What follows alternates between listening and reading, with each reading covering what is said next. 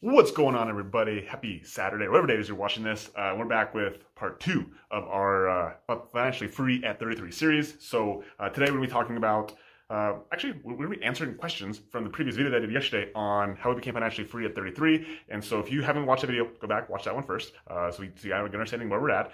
Or if you just want to know all the questions that people asked about how you became financially free, all the stuff that we're going to film the details. That's what we're going to do today. And I brought on my lovely wife, Katie, here, who's actually the real mastermind behind this whole journey to us becoming financially free. And so she actually is going to ask the questions, and I'm going to provide some answers about how we did it, and honestly, most importantly, how you can do it. And so that's what you're here for, is that, it's cool that we did it, but we're going to lay the blueprint for you so you actually can become financially free, because honestly, the more attention you can get back on what you want in your life, you can take away from finances. You can take away from you just worrying about just trying to get by and just make a living and live paycheck to paycheck. The more you actually focus on growth and like this opportunity for to live life and not just exist, but actually live. And that's what this is all about. So that's what we're gonna do today. So let's dive in.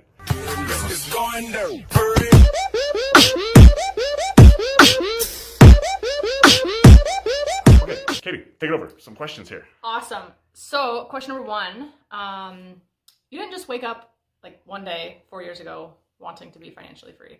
Tell me a little bit about the process behind making the decision that financial freedom was for you. Great question. So, so I think I shared the story with Katie and our daughters about when I was probably right at the end of high school into college, that I had this deep inner desire to be a millionaire, right? So financial freedom was on the radar, but millionaire. And my whole idea was I was to be a millionaire by 30 years old. And I just had this innate desire that okay, that's what I wanted to do. I grew up in a family that was middle class. My dad was in the Air Force, my mom was a dental hygienist, and so we didn't come from money. I came from a family who they fought a lot about money, and they ended up getting divorced, separated. And I think that I actually believe that one of the biggest reasons was because of money. And so I was like, okay, this is not going to be something that's going to affect me and my relationship with my wife or my kids or anybody in my life for that matter. And so I just had the strong desire to become financially free, and to make sure that money was never an issue. Because I realized that it didn't have to be, but people just made it into a bigger deal than it needed to be. And so that's where it all stemmed from as a child. And I'll be honest with you, for my first, from when I realized this, probably 16, 17 years old, I didn't actually take any real action on it until I was probably 25, 26, 27, so almost 10 years later. But inherently, that's when I made the decision. But it took me a long time to actually take any real action on it. So hopefully that answers your question. Yeah. So great. So going off of that, basically 25, 26, 27 years old. In the previous video, you talked about making a plan. Mm-hmm. So in the previous video, you said you gave an example with $500 of cash flow per property. So with 20 homes, you would have reached financial freedom. 20 homes seems like an insane amount, and it seems overwhelming to even start. What was the first tactical thing that you did in order to become financially free? Yeah. So I think it's understanding what vehicle you want to use. And so for me, I read a book called Rich Dad Poor Dad, which if you haven't read that, is it was one of the fundamental books that changed my perception on what actual freedom was. Because for a long time, I thought that accumulation of money, having money in the bank, having a whole bunch of money in the stock market was the way to financial freedom, where I had this nest egg and you lived off the interest. That's what everybody tells you. And that's what I just thought it was, right? And I started doing that. And I'm like, man, this doesn't seem like this seems going to take forever. I had to wait till I was 60 years old to become financially free. I was like, it's a long time. I wasn't willing to wait that long.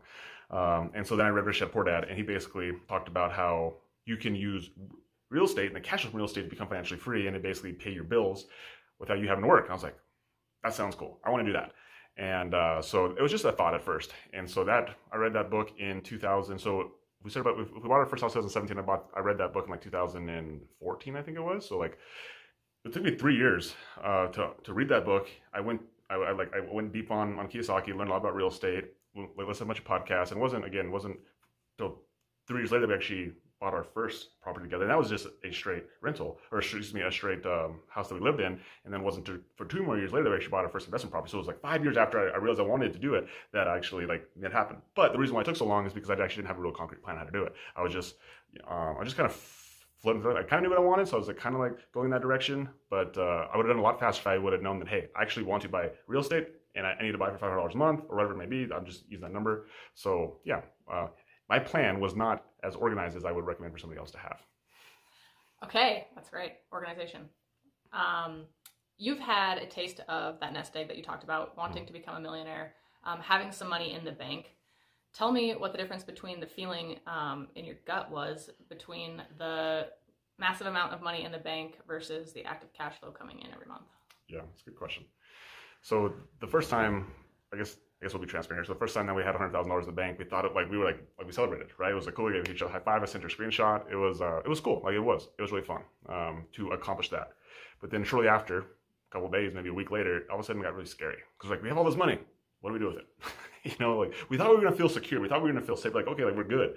But it seemed like it got even. We felt like we were even more. What's the word I'm looking for? Like what's the word I'm looking for? Like trapped. Like we were almost trapped. Now it's like, what do we do with the money, right? So now we're afraid of losing it. Like, what if we lose it? You know, all of a sudden, like you don't fear something you don't have, and all of a sudden when you have it, then you fear it. And so quickly I realized that this accumulation mindset was like, it makes you go crazy, it makes you think crazy thoughts. And so it was really easy for us to make this transition to like taking that money, that nest egg, and putting it into something that actually gave us an income every single month. And COVID was a great example of that, and just being able to like not really get too stressed about it because we already had some income coming in from our real estate during COVID, where everything like all businesses shut down except for what? Except for like housing, right? You always got a place to rest your head at night. And so that's where I really started to realize the real power of cash flow over having a nest egg and all day long. Give me cash flow over money in the bank, 100%. Awesome. So it took you 3 years from the time that you read Rich Dad Poor Dad to your first actual purchase. Mm-hmm. Did you give yourself a timeline or like a goal when you said you want to be financially free by X? Like obviously you said you want to be a millionaire by 30, but once you got your first primary home under your belt, what was the next like goal that you had set? Did you give yourself a timeline? No, I didn't. You know, at that point I was just trying to learn the game. I was trying to understand how real estate worked, and I find for me personally the best way for me to learn something is by doing. And the only way I was going to learn is by doing. Obviously, I read all the books, read all the podcasts. I got mentors, but the one way that I truly believe that you actually learn is by doing. And so it wasn't actually until we actually bought our first investment property that I was like, oh, now I understand. Here's how it works. And then boom, then we start going. Now all of a sudden, once I understood how it worked, then it was really easy for me to say, okay, now if we do this 20 more times, 10 more times, 15 more times, then we could create enough cash flow that we don't ever have to work ever again if we don't want to. So that's great. What's one piece of advice you would give somebody who is not actively investing in real estate in terms of wanting to actively invest in real estate? What's one piece of advice you'd give them? One piece of advice, man, I'll say it really comes down to, I'm going to give two pieces. I'm going to deliver here because I think they go together. I think number one is you got to understand, right? So it's just like until you understand how the game works, you won't really go 100%. You won't know how to create a plan. You won't know what are the steps to take until you understand. And so I think the easiest way, the freest way, the thing that everyone has when you don't have money, you don't have any real estate, is you have time. And so use your time wisely. And so instead of you going out and partying, which is something that I did for a long time, me and Katie both did that for a long time, instead of like wasting our time drinking, doing things that didn't better our lives, we weren't investing in ourselves. Like use that time to invest in yourself. Go read, go learn, go find somebody. Like I did all these things. So I found somebody who I read all the books I could. I listened to podcasts, and I found mentors, people who were doing what I was doing. And these people don't have to be like super successful people. They just have to be a little bit ahead of you, right? Now, if you can find someone who's like way ahead of you and they're willing to, entertain you and if you can find ways to give value to them, great. So I would say educate yourself and get a mentor, or someone you can listen to, and they can tell you the step-by-step process, whether that be like an actual physical mentor in person or whether you find someone on the internet, YouTube, whatever it may be. I always think that mentorship is the quickest way to you getting from where you're at to where you want to be in the shortest distance possible. That's great. So you've obviously bought some real estate. Yes, fact. How do you know what real estate to buy? That's actually a good question. Numbers, right? Real estate is just numbers. And as much as people want to think about like, oh, like it's so expensive to live here, it's my favorite thing to say like, oh, it's so expensive. In comparison to what? Right? Like money it's just numbers. It's just ones, twos, threes, fours, fives, six, seven, eight, nines, and tens. That's literally all it is. And so you say, okay, well, to live in San Francisco, California, it's really expensive. Compared to what? Right? And if you're gonna invest, it's like if you put down, again, let's just say that after everything, you have a mortgage of $2,000 in San Francisco, California. But if you know that you can command a rent of $3,000, is it expensive then? So it literally just comes on numbers. And so when the question is, well, how do you know what real estate to invest in? Like, you got to do the numbers. So again, if you're playing the cash flow game, which is something I highly recommend, you just literally got to know what the market rents are. And so if you know you can get X amount of dollars, let's say it's $2,500, and you know that your mortgage plus your taxes, insurance, everything all included is going to be about, let's say $2,000, and there's a $500 spread in there. Well, then it's not expensive. Then it's a good deal, right? Because all of a sudden now real estate is paying you. So yeah, when it comes to understanding deals, it's just numbers. Like money is just math, and real estate is just numbers. Numbers. Just numbers. I know, so simple. Crunch some numbers. Sorry. How do you have you ever invested in a property that has not cash flowed? No. The answer is no. We have properties where we had to do some rehab stuff. So maybe there's temporary moments where we didn't cash flow, but the numbers always have worked long term for it to cash flow. So yeah, I wouldn't recommend it. Now, the only thing I would say is that if you're going to buy a primary residence, your first house might not cash flow. So I guess to answer your question, our very first house did not cash flow because we lived in it, but it also gave us a position that allowed us to move to the next property. And so if that's the situation you're in, then that's the only other time where I recommend that. If you don't have any real estate you're renting, then you should buy a primary house. And while technically it's not cash flowing, at least you can build up some equity. Instead of paying rent, now you're paying your mortgage down. And if you're really smart, you can buy something that has multiple units, or you can rent out bedrooms or garages or things like that in your house to make it have less of a liability, or you can just rent out enough space in your house that it actually cash flows. So I guess the answer to that question is on your primary, that'll be the only place that you might potentially not cash flow. That's awesome. Yeah. Are you scared of the future?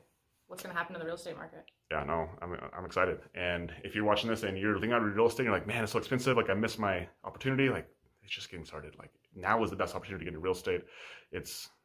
I want to say it's not easier than ever, but it's more lucrative than ever, because I really think there is actually going to be a gap in the next 3 to 5 years that if you get into real estate now, it's going to take care of you for the rest of your life. And maybe the next 5 years, maybe things might do change. So yeah, so now is the time to get into real estate. It is the best time. If it seems expensive now, just think back to where you were 5 years ago and everyone thought it was expensive then, right? And in the next 5 years, guess what people are going to think? It's expensive then too, right? It's going to keep going up. So yeah, get in now, 100%. Obviously, the first couple of properties you bought took cash. Yep. How'd you get all that cash to put down on a down payment? Yeah.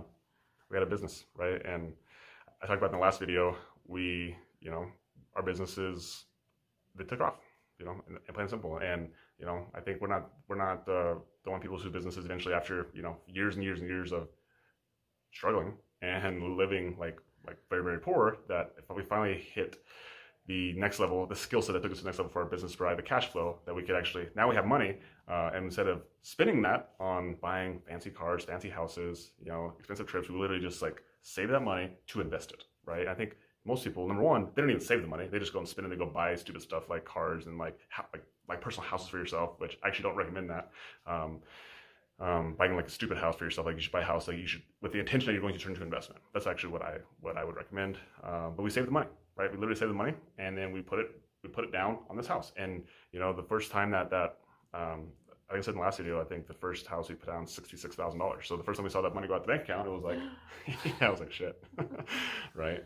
But that's what you got to do. You just got to have that investor mindset. And we're so much in love with investing that it was easy for us to save that money, to invest it, and not spend it on dumb stuff. And honestly, now we're to the place where we can start to buy some dumb stuff, and we can start to take the trips and things like that. But we spent a long time falling in love with investing. We're still in love with investing, but now we actually do use the money to actually buy some dumb stuff and have some fun stuff at the same time. So it's not just literally about just saving money and investing your whole life. You got to have the fun stuff, but most people aren't.